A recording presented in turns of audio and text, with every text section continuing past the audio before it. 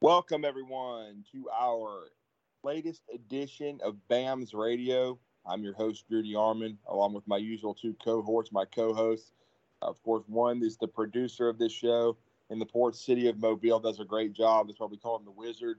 He keeps everything rolling, Thomas Watts. And, of course, from 89 to 93, a 1992 national champion and someone that keeps his ear very close to the ground when it comes to Alabama football, and that is William Redfish Barger. Gentlemen, it's been a while since we wrapped it up. I guess our last show was, the National Signing Day situation in February. We talked a little recruiting and wrapped up the recruiting class, but we haven't, spent much time or much at all until today on spring practice. Alabama about halfway through spring drills as Nick Saban heads toward the 2022 season. Alabama with a lot of expectations, but not a ton of intel leaking out. We do have some for our listeners, but William, it seems like a little bit of a tighter ship this year. It's always a tight ship with Nick Saban, but information has been a little harder to come by.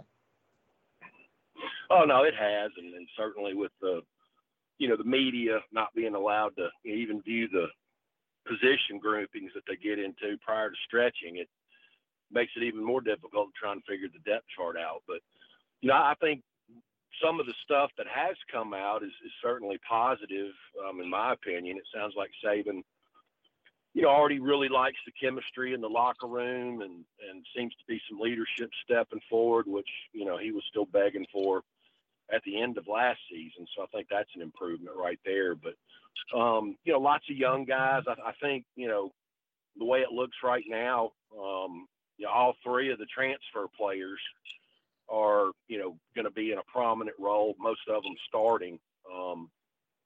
Be interested to see if Gibbs is the first back off the bench, or, if he does get that starting nod. But, Burton's certainly factoring in, and Ricks, and then I guess we find out tomorrow about the Vandy offensive tackle transfer. Tyler Steen is supposed to, announce where he's headed. But it's been a pretty quiet spring. I mean, no significant injuries. I think for what it was yesterday, they had a productive scrimmage, which makes it a lot easier when Will Anderson's taking the day off and standing over there with Saban for the offense. Yeah, no doubt. And I'll say this: you may have seen the highlights they released today, William. It's only about a minute and 30 seconds that Alabama showed of the scrimmage, but it kind of dovetailed into what I'd been hearing yesterday, and that was, and really since he got there for bowl prep, and you mentioned him, Jahmyr Gibbs, he's been supremely impressive.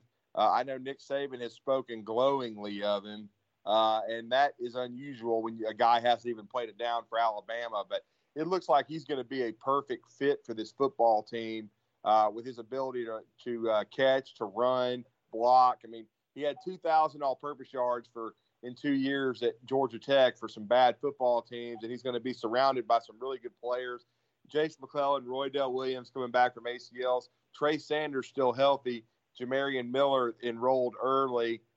We know that, and Emmanuel Henderson won't be there until the fall, but still it should be a loaded running back room, and I'm already anticipating Jahmyr Gibbs being the starter. I know it's saying a lot, but I think they'll have to bring Jace and Roydell along slower, but I still think as the season goes on, Jahmyr Gibbs and Jace McClellan are going to be quite a duo, because I still think, William, I know the wide receiver injuries happened in the postseason, but the biggest injury offensively during the season last year was Jace McClellan, who was just coming into his own before going down against Ole Miss. Yeah, and I mean, I was just sitting here thinking, I mean, you would hate to see him take away, shots for Bryce, but I guess it's not out of, depending on the quality of the offensive line in 2022. That's to me is the biggest question of the spring. But, realistically, you could have Will Anderson, Bryce Young, and Gibbs all be, top 10 Heisman candidates. And that's saying a lot right there, no doubt about it. And You brought up something interesting, though, in the start of your conversation when we started the show, and that's the offensive tackle spots. I think they have the talent, and now they'll have another year of experience on the interior. I still think I like Seth McLaughlin over Darian Dalcourt at center, though Dalcourt could also, compete at one of the guards when he gets back in the fall. But, I mean, you got a year out of Javian Cohen at left guard, and then you got Emil Ekiyor 2 years at right. So the tackles are going to be huge. What I'm hearing is that J.C. Latham is trying to assert himself at right tackle and was with the ones yesterday, along with Damian George at right guard. McLaughlin was at center. Cohen was at left guard. And then the left tackle was Amari Kite.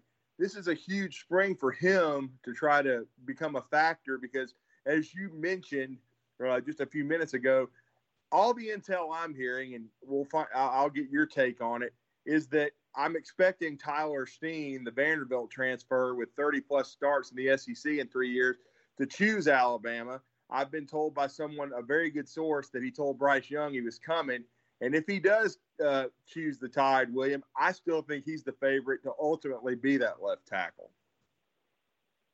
Yeah, I mean, when you watch his film, and the only film that I watched was against Georgia last year because I wanted to see him, against the best possible competition. I wasn't going to get to see a whole lot, watching him play MTSU. Right. But, he did pretty good. I mean, he held his own and, against Adam Anderson and Nolan Smith. And, it certainly wasn't a dominant performance, but, it's kind of difficult to do against Georgia. I think once you surround him, with a better quality, lineman next to him and in a better offense, because, Vanderbilt's offense was an absolute shit show last year. It'll be interesting to see, what kind of production you can get out of him. And, we'll have to wait and see, if Amari Kite is still, the starting left tackle on Monday after next Saturday's scrimmage, then, more than likely that's who your starter is going to be coming out of spring. And, Steen will have to, compete with Kite for the job in fall camp. So either way, I mean, regardless, I don't think the coaching staff is going to blow a scholarship on somebody that they don't think has a chance to, compete for a starting job. But we'll have to wait and see. I mean, that all off season, that offensive line's, been juggled up and mixed around. And, obviously you got the guys that aren't available for spring. I think this spring is big for McLaughlin. He had such a great end to the season last year, and hopefully he can carry it over into spring camp and, nail that job down for next fall. But it's certainly it's not the only question mark, but certainly the 2022 offensive line is the biggest question mark. Well, let me ask you a question, because you played in offensive line at the University of Alabama. You played beside one of the best centers in Alabama history in Toby Shields. Now, of course, Toby was 250 pounds when he played. McLaughlin probably last year, I'd say 275. But you watched this Alabama offensive line the whole season. What did he bring to the table where the offensive line seemed to function better that Darian Dalcourt didn't, in your mind? Well, I mean, how was it? It seemed to be a better fit when he was in the pivot. And if so, why was that? I think he's a high motor, high effort guy. I'm not trying to say that doesn't equal that he's not talented. Right. He is, but he's got a nasty streak. All you got to do is go back and watch the way he, being damn near 100 pounds outmanned, going up against Jordan Davis. He just, he fought and, he kept fighting. Same thing when he came in versus Auburn. And, I agree with you. I thought the continuity and the communication was better once he was in there. And now that he's got some good game experience, should help his confidence. And, I thought the long snaps were better. The shotgun snaps were more consistent when he was in there. And, they just I'm like you. I think I think from left guard to right tackle is going to be settled, so to speak. Whether it's Damian George or Ekiyor once Ekiyor gets back healthy. But I think that's going to be settled going into fall camp. And I think you're just going to have to put a big red circle around that left tackle position. That's going to be the key to whether this is a repeat of last year or they take a step up. Mm-hmm. No doubt about it. And I know Kendall Randolph is competing at the tackle spots. I still think his ultimate home is as that blocking tight end, which would be the third straight year for him to have a prominent role like that. You've got Cameron Latou back at the position who has gotten better every year. I know there's people that have criticized him, and he had some drops last year. I certainly criticized that, but I also know this. He never played tight end until he got to Alabama, and I think he's gotten better each and every year at the position. If he can shore up the drops, he's never going to be a dominant blocker, but he gives effort. Unlike the guy that's now at Texas that I would have helped move myself, Jaleel Billingsley. And so I like Latou there. I like Robbie Oots. I know you do too, William. I saw him catch a pass on the scrimmage highlights. He's now healthy. Hopefully he can be a bigger factor. I wanted to get your thoughts, though, to wrap up kind of the offensive line conversation. I know you talk to a lot of people in football. You study the game. There's a lot of positive buzz with Eric Wolford coming over from Kentucky to be the offensive line coach. I've already gotten some intel from people that have spoken to players that I don't know if they ever really took to Doug Marrone. They seem to really be taking to this guy. What's the buzz you're hearing about, Eric Wolford joining the coaching staff? Well, I think you're already seeing, some benefits of it with the relationship that he had with Tyler Steen. When he was at Kentucky. Yeah. I think that's been a big positive for Alabama in trying to, get him to become a grad transfer. But, I think the number one thing is, he's kind of old school. He likes physicality and, nastiness and, every recruiting story that you read about an offensive lineman that he's recruiting, and they all seem like they've, kind of taken to him and bonded well and stuff. And there again, I don't really know what the problem was last year. I know a lot of people just want to, write it off on Doug Marrone, but right. I'm not willing. I'm not saying that he isn't culpable in some of it, but I just don't think the average fan has just sat down and compared what a drop off. I don't give a damn what the star rankings say. Right. But you sit down and look at the drop off in talent from 1920 to the 21 season. It was major.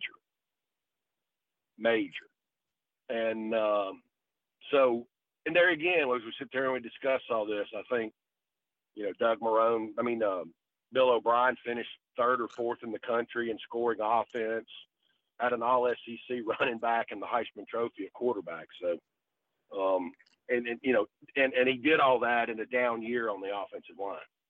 So, we just have to wait and see. I think that I would like to see some stability, at that position. It seems like every couple years, I bet you there isn't a recruiting class since 2000 and, since Mario left. Right. That's come in their first year and, left their last year with the same O-line coach. Mm-hmm. It just seems to be a revolving door. It would be nice to see some continuity there for 3 or 4 years.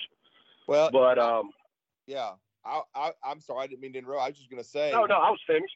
No, with Wolford, the thing that that excites me is he's already been a head coach at a good FCS program, and that's Youngstown State for a few years. I don't think he's a dude that's going to be an offensive coordinator, so to speak. I think he's comfortable being an offensive line coach. He has been for the last several years at South Carolina and at Kentucky. If Nick Saban continues to grind, and I don't see any reason why he wouldn't, I wouldn't be surprised if they did get at least 3 or 4 years out of Wolford. That's another thing. Him being a little bit of an older guy, I think he's a offensive line coach at the core, and so I agree with you. Hopefully, this was going to provide some stability for Alabama, and I think he's going to recruit well. They're certainly in on some big-time offensive linemen, especially at the tackle spot, and we'll talk more about that, as the weeks go by, and we're talking about summer camps and things of that nature. But again, it's so early in recruiting. Now, of course, it was a big weekend in recruiting, though, because Arch Manning was on campus, along with, several other great players, including Caleb Downs, who is one of the best safeties in the country. So they had multiple five-star. Shaz Preston, one of the signees, was there with Arch. Of course, he won't be there until the summer, along with Isaiah Bond. And they're going to add their, talents to the wide receiver room. But it does look like, William, when you factor in how the recruiting class is kind of developing and evolving, to me, that Arch Manning, Eli Holstein from Zachary, Louisiana, the recent decommitment, for the Texas A&M Aggies, and they also had another big time quarterback in, even though I don't think, that he's going to, be the guy that they ultimately sign, because I'll be honest with you, I just don't think that it's going to come down to, get past Arch Manning or Eli Holstein. But Alabama always does a great job of covering their bases, no doubt about it. But I think when you look at it and you see who all made it in, Dylan Lonergan, I wanted to make sure I said that correctly, from Snellville, Georgia, and Brookwood High School, he was in as well. But I just can't believe it's going to go past Arch or Eli Holstein. So it looks like Alabama is positioning itself strongly to add another high-caliber, five-star level quarterback to the class. Well, let me tell you something. Based on a conversation that I had with a source over the weekend, right?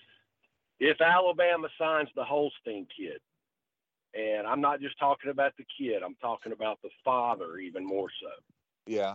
Y'all better buckle up, because it's going to be some spicy reading on the internet about their shenanigans. And I'll just leave it at that.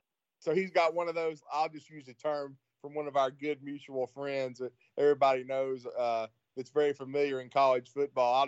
He sounds like a quarterback father that Lance Thompson might have run into at one time or another, one of those caliber kind of guys.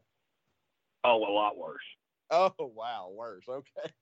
Yeah, let's just say if he doesn't like what you say about his son, he threatens to whip your damn ass right there on the sideline. Okay. Wow. I mean, so yeah. Wow. And the son is not really considered a locker room favorite either. So, we'll just have to wait and see how I'm just gonna go ahead and tell you, if Nick Saban signs off on this and invites this show into town, it's going to be a fun and quick ride, in my opinion, because when he doesn't beat out Ty Simpson in year one or Jalen Milroe, they're going to hit the portal real quick like. Well, and I'll say that's a good segue there. I've heard some good things about how both those guys, performed yesterday. Of course, you know who Bryce Young is. We already know how good he is. He's the Heisman Trophy winner. But it's an interesting battle right there. Jalen Milroe, basically a redshirt freshman, played a little bit last year. I lose track of whether if he of the red shirt or the sophomore, if he's a red shirt or a sophomore, because he got some time, but I still think he probably got his red shirt. And I think he did. I think he did, Drew. Yeah, I don't think he went past the 4-game threshold, but he did showcase electric athletic ability. The big thing has been being more consistent as a passer, and then Ty Simpson is so gifted. Even for a first scrimmage, I heard good things out of him. And as we all know, he wasn't surrounded by the starters. But again, he did some things with his mobility and being able to move some of the backups. So I'm anxious to kind of see how that backup role plays itself out. Yeah, I mean, that's I think the most important thing, from Milroe's development was, he needed to become a more polished passer. And, he was when things started breaking down in front of him in high school, obviously with his athleticism and speed, I mean, he was a run first guy. So, he's got to work on, keeping his eyes down the field and trying to make plays with his arm versus his, go-to, which are his feet. And Simpson has, got to exercise the Mac Jones-itis out of his psyche. He's such a, just like Mac had to do. He's such a perfectionist in the way that he goes about his business on every day.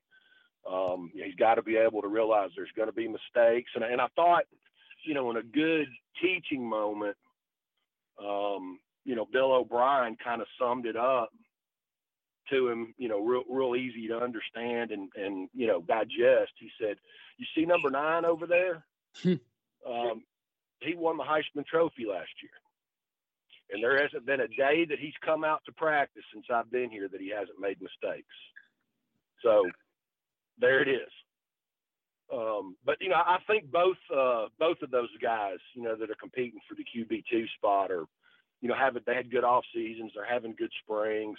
Really, Drew, the only 2 question marks I've really got about this team is left tackle and trying to find somebody close to being as disruptive as Barmore and Fedarian Mathis were the last couple of years at defensive tackle.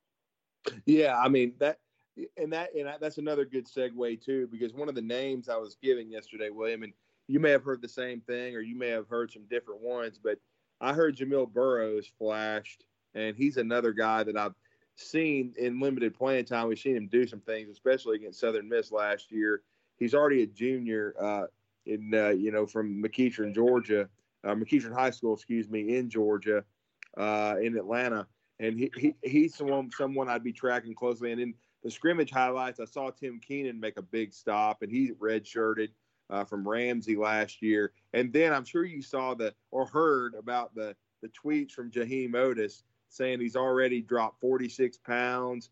And, he's also doing really well academically in his first semester. William, based on what I heard about him being even 370 and 380 pounds at Alabama's camp, he moves like a guy much smaller than that. And if he can get down in the way he's doing and get to around 330 pounds, this dude may be a wrecking ball. And all that said, we already know that the 2 top interior guys right now are DJ Dale and Tim Smith. But it sounds like with, Tim Keenan, with Jaheim Otis, and then hopefully with a guy that's got a little bit of experience in Jamil Burroughs, maybe there are some guys stepping up that can help, withstand the loss of a guy that I still don't think gets enough credit for his last 2 years and the way he played, helping Alabama win a national title and nearly repeat, in Fedarian Mathis. Yeah, and for people that don't understand how the pass rushing game works, Fedarian Mathis the last 2 years, and to a certain extent Barmore before him, they're the reason why those edge rushers, can do so well, because if you've got a guy in obvious passing situations, like a Quinnen Williams, that you can line up in a 3 technique or a 1 technique over the guard, that leaves that tackle out there to deal with Dallas Turner and Will Anderson by himself. And, the edge guys are responsible for collapsing the pocket from the outside in. And the defensive guys, the defensive tackles are responsible for collapsing the depth of the pocket. The edge guys, the width of it, the defensive tackles, the depth of it. And so if you've got the width being condensed down and the quarterback doesn't have any place to step up to, that makes that little game within a game that much easier for the defensive line. If that pocket's getting collapsed on a regular basis. So it's good to hear that there's, some new names out there. I already, have taken a special liking to the Otis kid. He seems to really have his head screwed on straight and going about his business every day the way he needs to. And, if he keeps that up, that's going to have a pretty happy ending for him here in a couple of years. Yeah, no doubt. I think he can be a stud, a guy that has more than just ability to stop the run and be a 2-down guy. He may be a Deron Payne. And, and we remember Deron was not in great shape when he came out of Shades Valley, but transformed his body and became a stalwart and a first-round pick and a freshman All-American with him. Now, I don't know that Jaheim Otis will play that big a role this year. We'll see. Hopefully, DJ Dale is going to be another year healthier. He's had a lot of knee problems. He's had 2 patella tendons repaired during his time at Alabama. And, of course, as we know, Tim Smith has shown flashes himself of being a really, really good player. So I'm excited. I want to see, and I'm also excited about John Marion Latham. I want to see if he, no relation to J.C. Latham, but that he can maybe assert himself and become part of this rotation. But certainly, as you said, it's good to hear that guys are stepping up. And, another position, weak side linebacker. Haven't heard a lot of scrimmage buzz about how that worked out. I've seen some practice footage where it looks like Deontay Lawson is doing very well in drill work, but that's not the scrimmages or a real game. But certainly that battle between him and Jalen Moody is going to be an interesting one. I still like Lawson to win the job because I think he's younger and more talented, but we all know that Moody's a good player, and he's an outstanding insurance policy to have because he can play both the mic and the will. Yeah. And, there's a lot of other young guys. I mean, obviously those are the 2 top names that are competing to start opposite of Toa Toa. But, Alabama has tremendous depth at both the Mike and the Will spots. So need to get those other guys some good quality weight put on them and, get them pressed. Speaking of quality weight, man, when you see those pictures of J.C. Latham, that guy's done a number on himself since last fall. Yeah, I mean that's exciting to hear. See, that's what a lot of people don't understand. I get kind of frustrated because there's people doing it with Tommy Brockermeyer too, who's been thrown into the Wolves this this spring. Pardon me. I hear he's running second behind Kite at left tackle, but with some of these guys, I know, and you already mentioned earlier in our show about star rankings. They see a 5-star and they just assume the kid is ready. They assume he's healthy, and they assume because you're a 5-star, you're supposed to play early as a freshman, if not start, and then be off to the NFL. Sometimes these kids take longer to develop.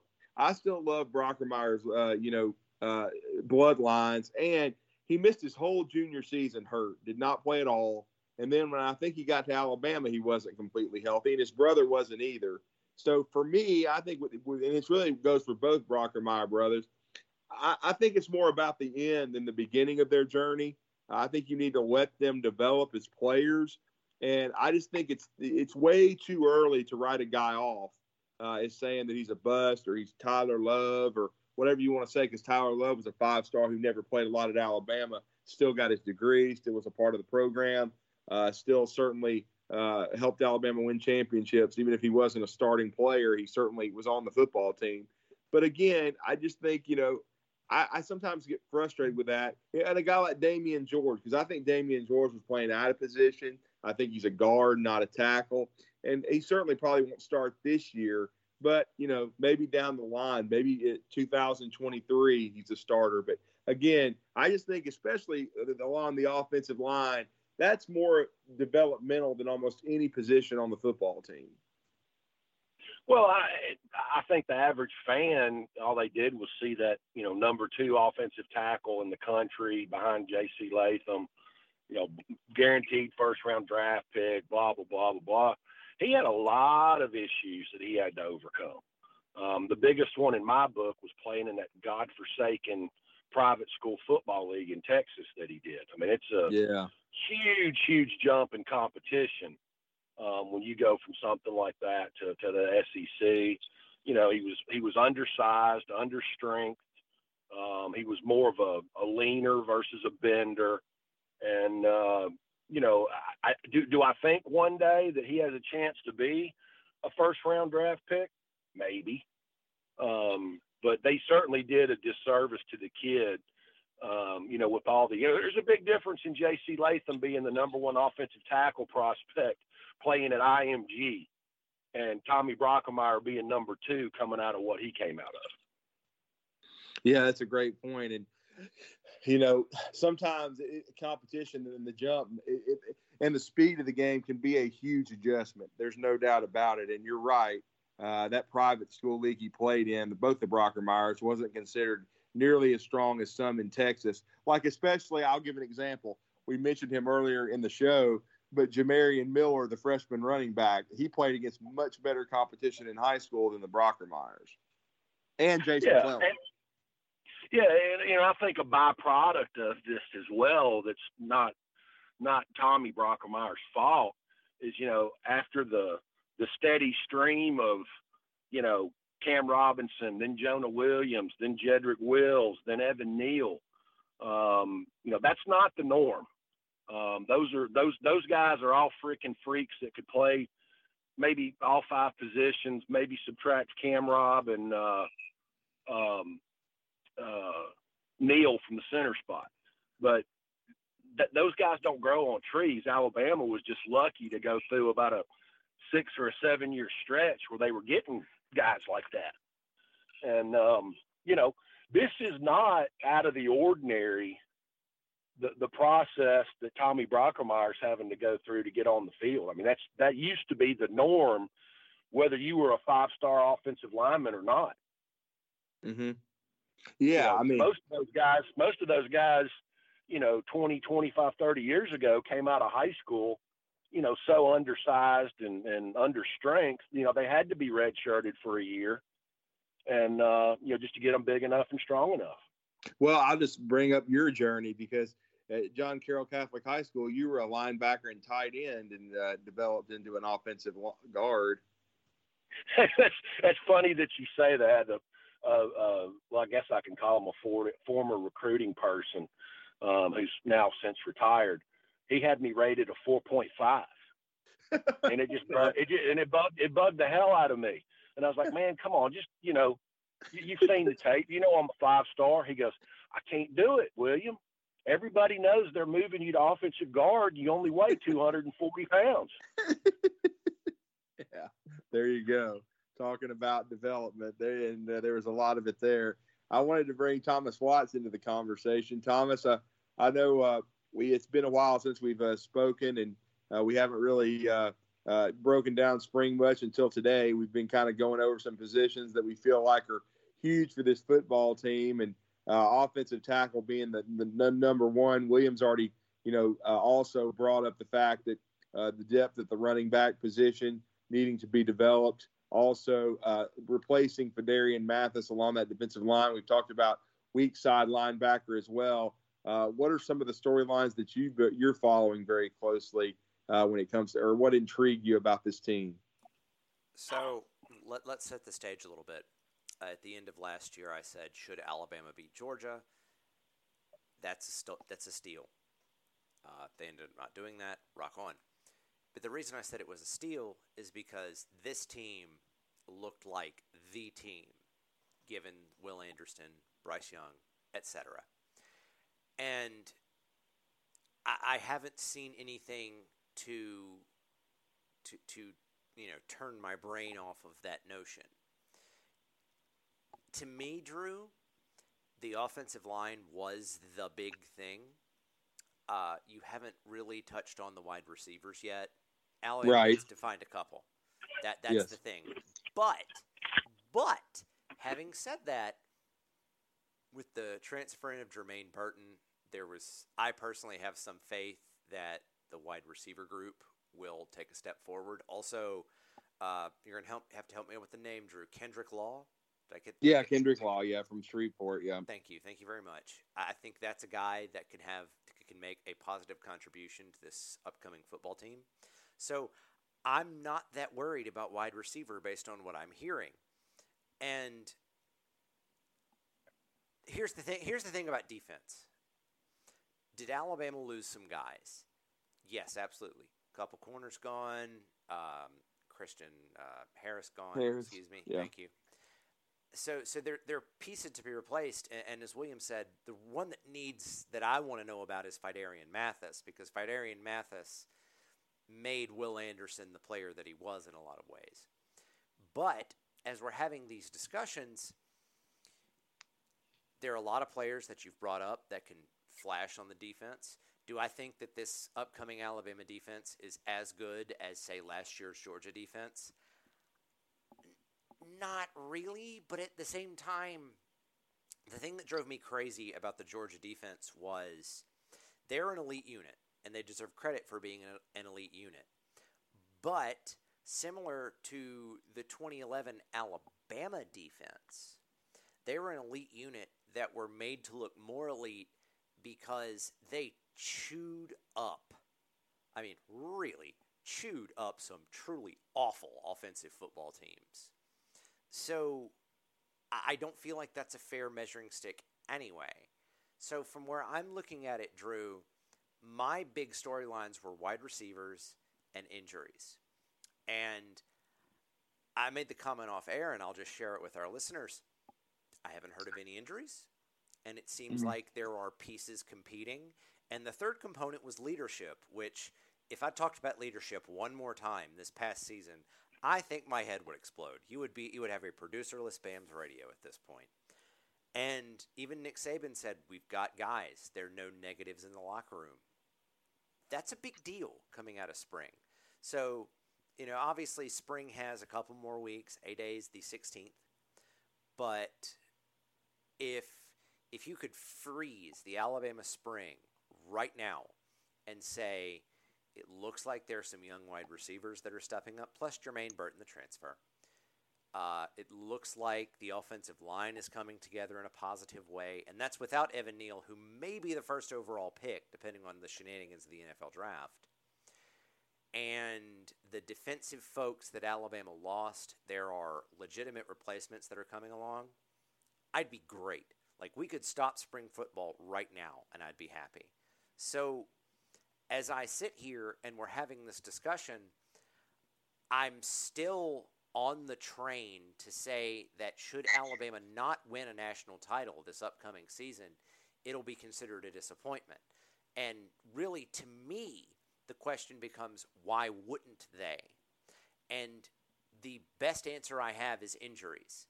Let's not mince words. Will Anderson gets hurt, this defense radically changes. Bryce Young gets hurt, this offense radically changes. But, assuming health, nothing that I have heard through the first 10-ish, 17-ish days of spring has made me change any of my perception that, Alabama should be playing for the national title and should be an odds-on favorite come January of next year, Drew. Good stuff from Thomas. And I'll just say this, it's a good segue, and William can add some things as well here. But you spoke of wide receivers, and the names I was given yesterday, and I had been hearing that he had practiced well really throughout the spring, is Bryce Young's roommate, Trayshawn Holden. And with Slade Bolden going on to the NFL, of course, Jameson Williams with his All-American season, and then John Mechie with his 2 really good years back-to-back. They're all going to the NFL. Holden is the modest, and I say modest because his stats were the leader in the clubhouse for production coming back from the room. But he is taking advantage. I think he's had a good spring. He's going to play a lot, I think, going into his junior year. And then of course, Jermaine Burton, I've heard, has looked good coming over from Georgia, where he was underutilized because Georgia cannot develop wide receivers. They develop tight ends, or at least they signed a freak like Bowers.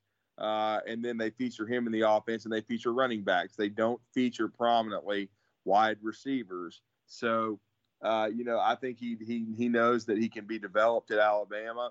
He's done a nice job thus far. And the 2 freshmen I was given, you mentioned one of them, Thomas, Kendrick Law from Shreveport, and the other one, and he made a few big plays yesterday, and the one I'm really excited about, he's number 82 right now, Law being 83, but 82, Aaron Anderson from Edna Carr High School in New Orleans has done an outstanding job thus far, made some big plays, and is making a big push to assert himself.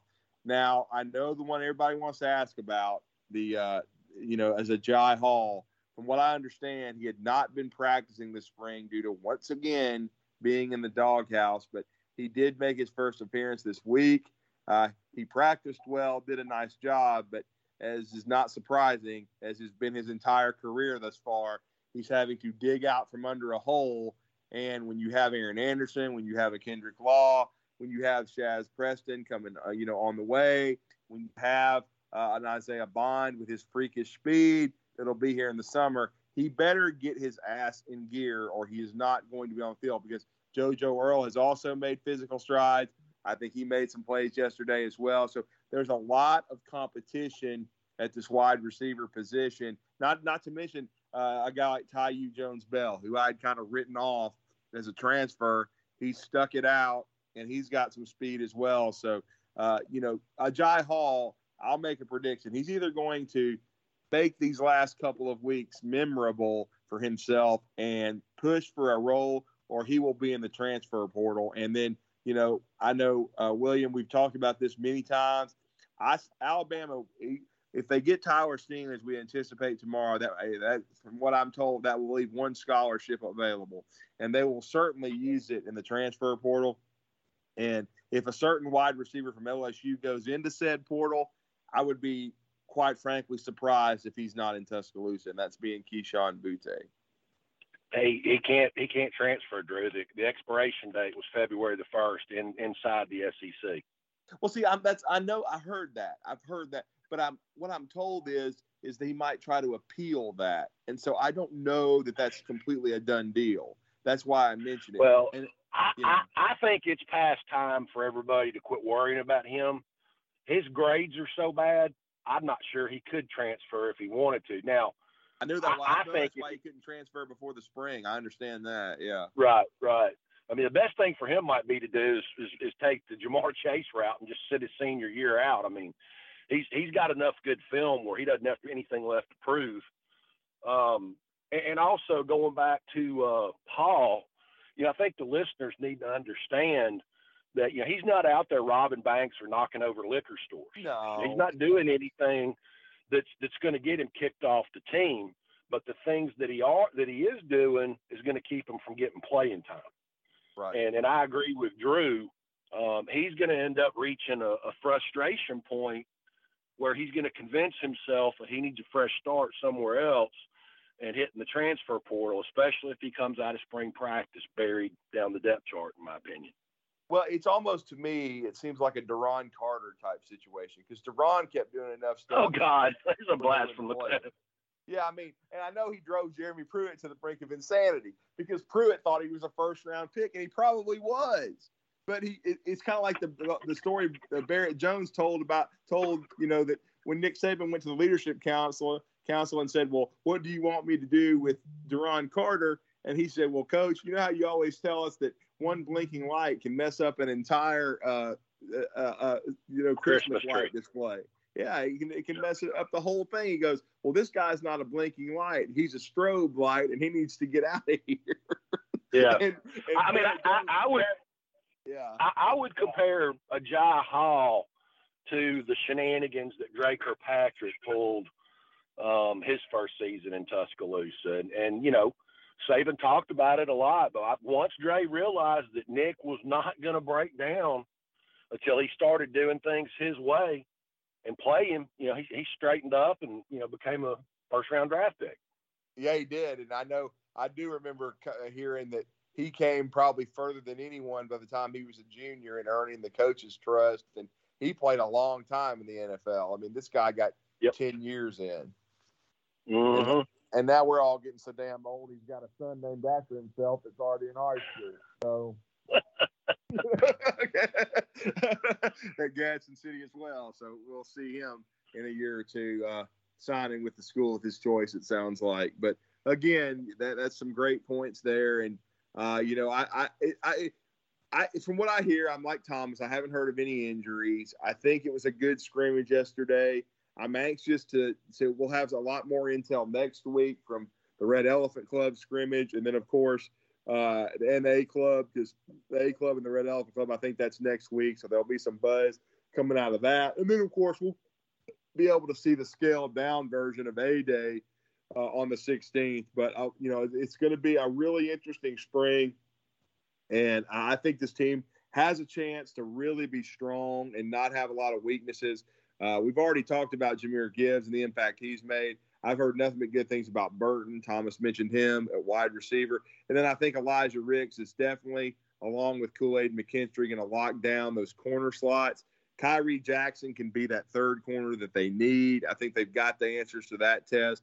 And then you've got Jordan Battleback, Brian Branch, hopefully a healthy Malachi Moore, and hopefully Malachi learned a lot too. I think he got humbled a little bit last year when he struggled some. Because sometimes when you become a freshman All-American and people are gunning for you, things are a struggle as a sophomore. Hopefully he'll reassert himself, but certainly a lot of experience, though, that you should be able to count on. So the secondary should be, I think, one of the better ones potentially in the SEC and college football with these guys returning. And then since you had to throw Kyrie Jackson and Kool-Aid into the fire last year, I still like their chances to develop into good players. And even a guy like Terrion Arnold, I'm anxious to see if he's trying to create a role for himself after having to redshirt. I know that was a little frustrating for him, but there were some good players in front of him, and there still are. So I think that's a couple guys for you to watch next Saturday, Drew. I've heard some good reports on both Terrion Arnold and the Fegans kid at safety. Yeah, Traquan Fegans. He's a freshman from Thompson High School, early enrollee. So we'll watch for him as well. And then to wrap up basketball, I know Thomas mentioned that. Frustrating end for Alabama. Lost their last 4 games. And then just cherry on top of the Sunday of a tough season, you lose in the first 3 minutes, Javon Quinterly, the straw that stirs the drink. Obviously, when he's playing well, your best player, he tears his ACL. Probably going to move on to the pro level anyway as a 24-year-old. So very tough to see his career end that way. His brother has already, Jaden Quinterly has already gone into the transfer portal. He's a walk-on at Alabama. I would imagine his brother's going to move on. JQ probably going to move on. And then we had some breaking news coming in to one of the reasons why tonight we started recording a little later. I was following this. Jaden Shackelford is now going to declare for the NBA and sign with an agent. He will not be back. I've been asked many times since the season ended, okay, Drew, what's the roster going to look like? Well, he was my wild card. I really didn't have him coming back. I thought he would probably move on. I think J.D. Davison is going to move on in the coming days and declare for the draft and stay in. So the guard room is going to be a lot different. Certainly they've got Jaden Bradley coming in, the number 1 point guard in the country from IMG Academy, who has got a slight toe injury, so he didn't play in the McDonald's game. He won't play in the Jordan Classic. But they've got Brandon Miller, the 5-star wing, coming in as well. And then they've got, another really good guard who's in the National High School Slam Dunk Contest, Rylan Griffin from Richardson, Texas. So they've got some good guards coming in that are 4- and 5-star level perimeter players, but they're going to be very young. That's why I think they're going to attack the transfer portal. I would watch Mark Sears from the University of Ohio, who went into the portal in the MAC. He's originally from Muscle Shoals here in North Alabama. Had 3 good years there before, and really 4 because he was on the varsity as an 8th grader. He left to go to Hargrave Military Academy and then ended up signing with Ohio. He averaged nearly 20 points a game in the MAC last year. Alabama's very interested in him. They've already brought in, Jalen Llewellyn from Princeton, also on a visit. He's a 15-point per game scorer from our top 100 recruit. And then I don't know if he'll go into the portal. I would watch Colby Jones from Xavier, who is a former Mountain Brook star, who, if he went into the portal, I think Alabama would be very interested in him. So I think Alabama is going to retool. I think they're going to bring in as many as 8 new guys. I've been asked this about the returnees. I think it'll probably be guys. I still think Juwan Gary will return, Darius Miles, Charles Bediako, Namari Burnett, who missed the season, with an ACL. He would have been a huge part of the team as a guard that could shoot the 3 really well and defend on the perimeter. But I think I definitely think those 4 guys, are going to return. No doubt about it. I think I know that there was some thought that Juson Holt might, but I was not surprised to see him go into the portal, or Keon Ambrose Hilton, or of course, Alex Chiku. I did not think any of those guys would return because they did not play much. They did not seem to be, in the plans very much for Alabama. But I just think, when you look at it, I think they'll return probably 5 guys to the squad, and then they're going to retool. And I think that's just going to be the norm in college basketball when you have to retool 2/3 of your roster due to the transfer rules and the draft. I still think they have a chance to be more talented and longer, better defensively, because the biggest problem this year with the group is they didn't have the length or the athleticism that they needed on the defensive end of the floor, or the effort at times. But they were just limited in some spots. They were good offensively. But, I know people complained about the three-point shooting at times, but really they were a pretty good offensive team. But they were a poor rebounding team at times because of the effort, and they were not a good defensive team. I think Nate Oates understands that. They played the toughest schedule in the country and still got a 6 seed. Certainly, you weren't happy with going home in the first round, but back-to-back NCAA tournaments are huge. There's no doubt about it. So I think when you look at Alabama basketball and what they could potentially look like going into next year, I would still be super excited. And you have to remember, Auburn, they had a great year this year, won the SEC, but they had a losing record the year before and had to retool in the portal. So if you get the right pieces, I mean, there's no doubt in my mind that Alabama can be a good basketball team. And remember, Noah Gurley has already stated that he was going to return for a 6th year. He's not a great player. He's a graduate transfer from Furman, but he's a role player. And what I've tried to explain to people is they're going to have a great 5-man recruiting class coming in. I've already mentioned Brandon Miller. I've already mentioned Jaden Bradley. I've already mentioned Ryland Griffin, but they've got Nick Pringle and Noah Clowney as well. But with those young guys, you got to have some experienced players coming back to show them the ropes. And so that's why I think 5 guys potentially could return on the roster, and you add 3 in the transfer portal, and there are going to be dudes in the portal going in every day. Then I think Alabama can still be a really good basketball team. You just have to define roles, and that's what's going to be up to Nate Oates and his coaching staff. But again, I still think it was a step in the right direction to make back-to-back NCAA tournaments. And for everybody to be so upset with how the season ended, it shows how far Nate Oates has brought the program in 3 years, because when he took it over, they had lost to Norfolk State in the first round of the NIT. And so the talent level has gone up exponentially. I think Nate Oates is still considered one of the rising stars in coaching. And so if I were an Alabama fan, I would be super excited, about the direction of the program still. So we'll continue to update you on the roster movement. We may have some more news on that by the time we talk to you next week and wrap up scrimmage number 2. But we've had a great show. And William, is there any closing thoughts that you've got on this edition of BAMS Radio Talking Spring Practice? No, just, hoping the team continues to stay, on this non-injury healthy path that they've been on so far through spring, and, get out of the second scrimmage and start gearing things down for the A-Day game and get on to the summer conditioning program. But it seems to be a, really positive and upbeat, spring practice right now. You can tell how excited and happy Coach Saban is, and it's usually not the case at this stage in the year. Yeah, that's true. But a lot of optimism, and Alabama, continuing to roll on. And it's just hard to believe, with Coach Saban and what he's been able to accomplish at Alabama. The consistency of the program is so good. And so, we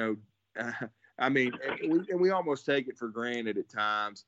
But, he's headed toward his 16th season at Alabama. That's hard to believe already, year 16. And a lot of people didn't think he would stay here, especially non-Alabama fans. They thought he would be 2, 3, 4, 5 years max. And he's going to finish his career at the capstone, and that he's already put in so much time and still going strong at 70 years old. Everybody as an Alabama fan should just feel blessed. But I think I'm looking forward to what we hear next week in scrimmage 2 and see how, the quarterback room behind Bryce Young is developing, how these wide receivers are developing, this offensive line. And like we said, we may have some big news to talk about next week with Tyler Steen. And we'll see. We'll continue to monitor the recruiting situation, what comes out of the Arch Manning visit, and how this recruiting class in 2023 is going to continue to evolve. But for everybody, we want to thank you for listening to BAMS Radio. We're back once again, going strong. We appreciate all the support. We know we've got a lot of loyal listeners. But for William Redfish Barger and for Thomas the Wizard Watts, I'm Drew DeArmond, and good night, everybody. We'll talk to you next week, and roll tide.